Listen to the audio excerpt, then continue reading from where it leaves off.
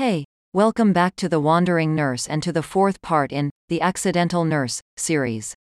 So far I have gone from helping out at my aunt's chemist, to starting out a 3-year enrolled nursing course, ECN, at Homa Bay MTC, having left my sick mother behind and on the verge of a new beginning, a new chapter in my life. With registration done, and the first day done and dusted, it was time for the business of learning to begin. After a good night's sleep, as good as it can get in new surroundings and a strange mattress, a cold shower and some breakfast, I was ready for our official orientation day. We were to meet up in the lecture hall where each faculty leaders, our allocated subject lecturers and key student members would introduce themselves, and also it would be when we would read up and sign up on the college's rules and regulations, as well as have the first glimpse of our timetable, subjects to be studied, and generally get to know this place that will be our home away from home for the next 3 years. The rules and regulations document was a long one and included no unauthorized sleepovers, no loud noises as there was those on different shift patterns, for example, curfew, gate closed at 10 p.m. unless one can show they are on placement, no absconding, but what caught everyone's eye was Rule 28, which stated that students were not allowed to fall in love. How they were going to police this feeling called love was a new one to us, given that this was a mixed college, a step into adulthood and work, and also looked like a challenge and caused lots of sniggering noises within the hall. It got better, if you can call it that. There was a head girl and a head boy who were there to enforce all rules. It was like high school boarding school all over again. Even though we had been accepted into the program and the rules clearly stated that absconding was not allowed, and anyone who was deemed guilty of assisting another student to abscond or was aware of one's intention to abscond but had not informed the authorities, was to be punished by expulsion.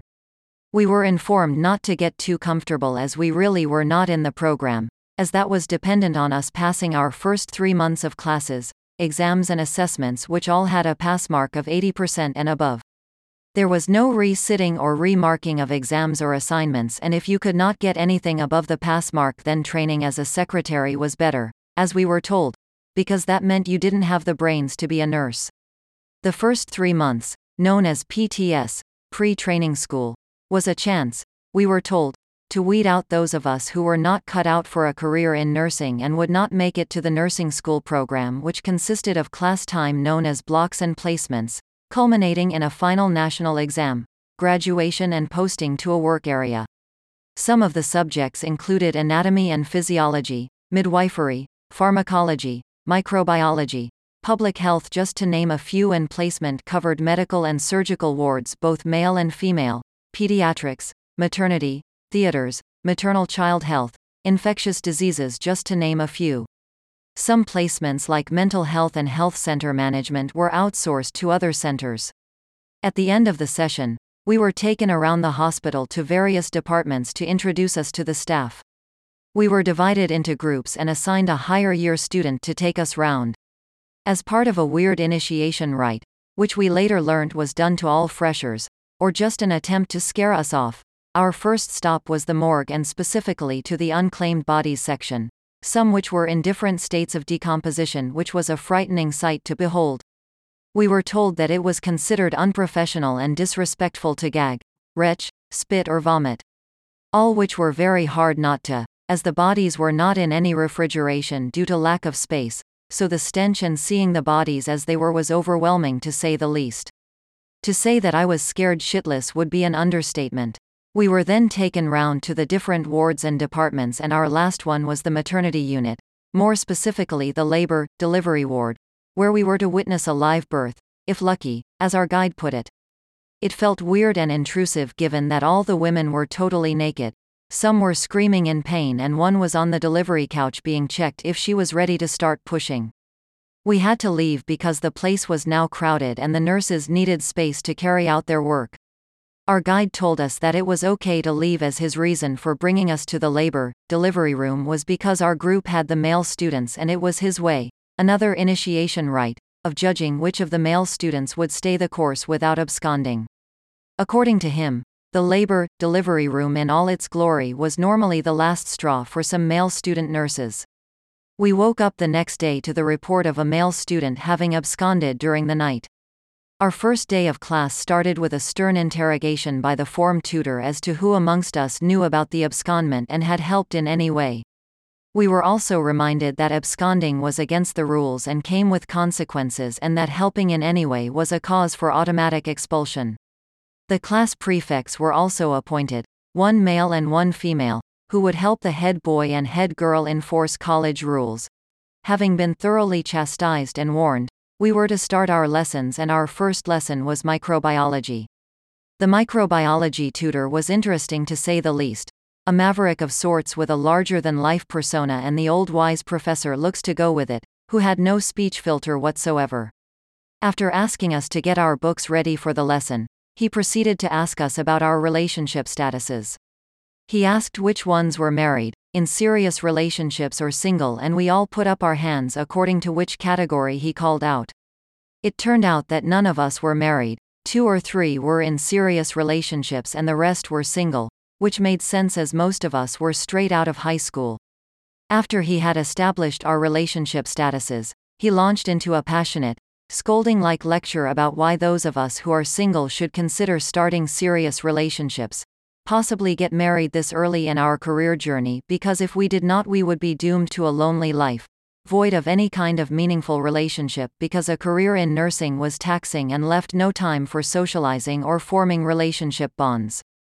This was all confusing and not what we had expected from one of the senior tutors, especially given the fact that he was present when Rule 28 feet was being stressed upon, not to mention the various other rules and regulations that would make the pursuit of a relationship, let alone a serious one, almost impossible.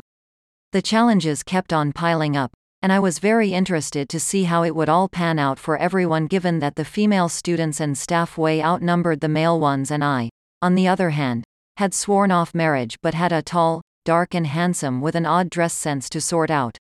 Relationship advice done with, the lesson began in earnest with the name, Girolamo Fracastora. A name, let alone a person none of us had heard of, but we were told should be at the forefront of our knowledge, as he was the father of microbiology. It was a very engaging lesson, and one that has stayed with me all these years, and every time I met a microbiologist on the wards or in a hospital, I would proudly talk about Girolamo, and half the time I would be met with blank stares, like I was crazy, and every time I had an inward smile. The first day of classes flew by as we got into the various subjects and topics we would be covering that block. It was also a chance to properly meet our various tutors who would be teaching us, and the horror of almost weekly assessments, in the form of exams. It was time to get acquainted with the library and book whatever books needed for the semester, as I only had a limited number of the required textbooks that I had been lent by an acquaintance of my mother. In between lessons we had breaks and breakfast. Lunch and dinner were served in the communal dining hall and catered to those students who were on shift. There were also a couple of kiosks outside the main gate where one could buy snacks and essentials as needed, especially given that the main town center shops involved a long trek. Our last class was done by around 3 p.m., which meant we had a bit of time to explore, before dinner and sleep time. Myself and a group of girls from my class decided to go up to our rooms and rest for a while. My room was located on the first floor, on the right side of the staircase. I unlocked my door and entered my room, and was surprised to find 3 male persons in white lab coats already in my room. Given that I had locked my door, I wondered how they had gotten in. Why they had a spare key.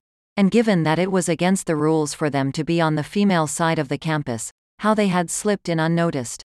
I tried not to look terrified as I tried to establish what it was they were doing inside my room, all the while hoping that someone somewhere might come to my rescue should things go south. No amount of streetwiseness would save me from 3 strapping men if it came to throwing punches, so I was going to have to talk my way out of the tricky situation that was facing me. It turns out I was part of a group of new female students from our intake that had been chosen for what I now know was called emergency landing. Emergency landing was a practice carried out by older male students, where a selected group of new female students, unbeknownst to them, were polled and targeted for ownership. Up to 3 male students would declare interest in one female, and they would then let themselves into her room, emergency landing, and wait for her to get back, where she would then be asked to choose which one of the 3 she would prefer to claim her as theirs. So with my game face on, I introduced myself, like they didn't already know who I was, and asked who they were and how I could help them. They introduced themselves and told me why they were in my room and the choice I had to make. I can't remember the full conversation, but I recall it ending with me not making a choice. I think I deferred the decision while making a mental note to switch rooms or share with one of the girls in my group. Time also helped speed the conversation along, as it was against the rules for male students to be on the female students' side of the campus rooms, let alone risk being found inside one of the rooms. So understandably, despite all their bravado, they didn't want to get caught shopping. After pulling myself together, I went to find the other girls in my group. I caught up with them in the dining hall and explained what happened, and it soon transpired that a few of us had received the emergency landing treatment.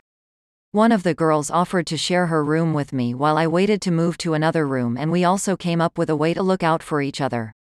What we did not know at the time was that it wasn't just the male students who were fishing for so-called fresh meat. There was a long line of fishermen, and one had to learn very quickly how not to get caught by their fishing rods or nets. We got to meet other tutors and introduced to the subject matter they would each be covering that block during their lessons. None came close to the drama and flair of our first microbiology lesson, but that is not to say they were all dull. Anatomy, more specifically, the subject about bones, was delivered by another strapping, tall, tutor, who informed us that he was actually not a tutor passé, but worked as an orthopedic technician at the hospital, and that made him the authority on bones. He was a friendly sort of chap who treated us more like colleagues than as students and seemed to have a genuine interest in our welfare. His style of teaching was lively and interactive, and I enjoyed the lesson. Before he left, he informed us that he and a few colleagues normally hold a sort of welcome dinner at a local hotel for new students, and that we were welcome to attend on the Saturday evening. A group of us said yes and agreed to meet up on the Saturday evening. We got the directions to the hotel and thought nothing of it. The rest of the week passed uneventfully with regards to any more emergency landing incidents. Instead, the focus was more on lessons, settling in and finding one's tribe, so to speak. We settled into a routine of sorts, dictated by our class timetable, and got to know the other students from the older year classes and our surroundings after classes in the evenings.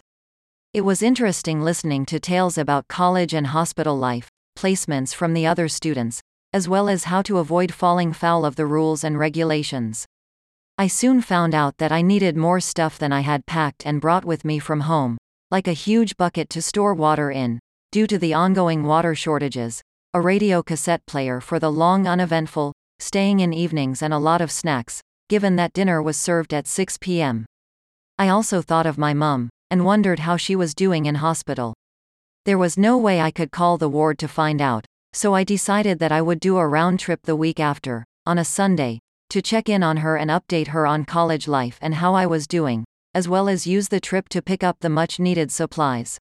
The first week, as intense as it was just a taster, and nothing could have prepared me for what was to come.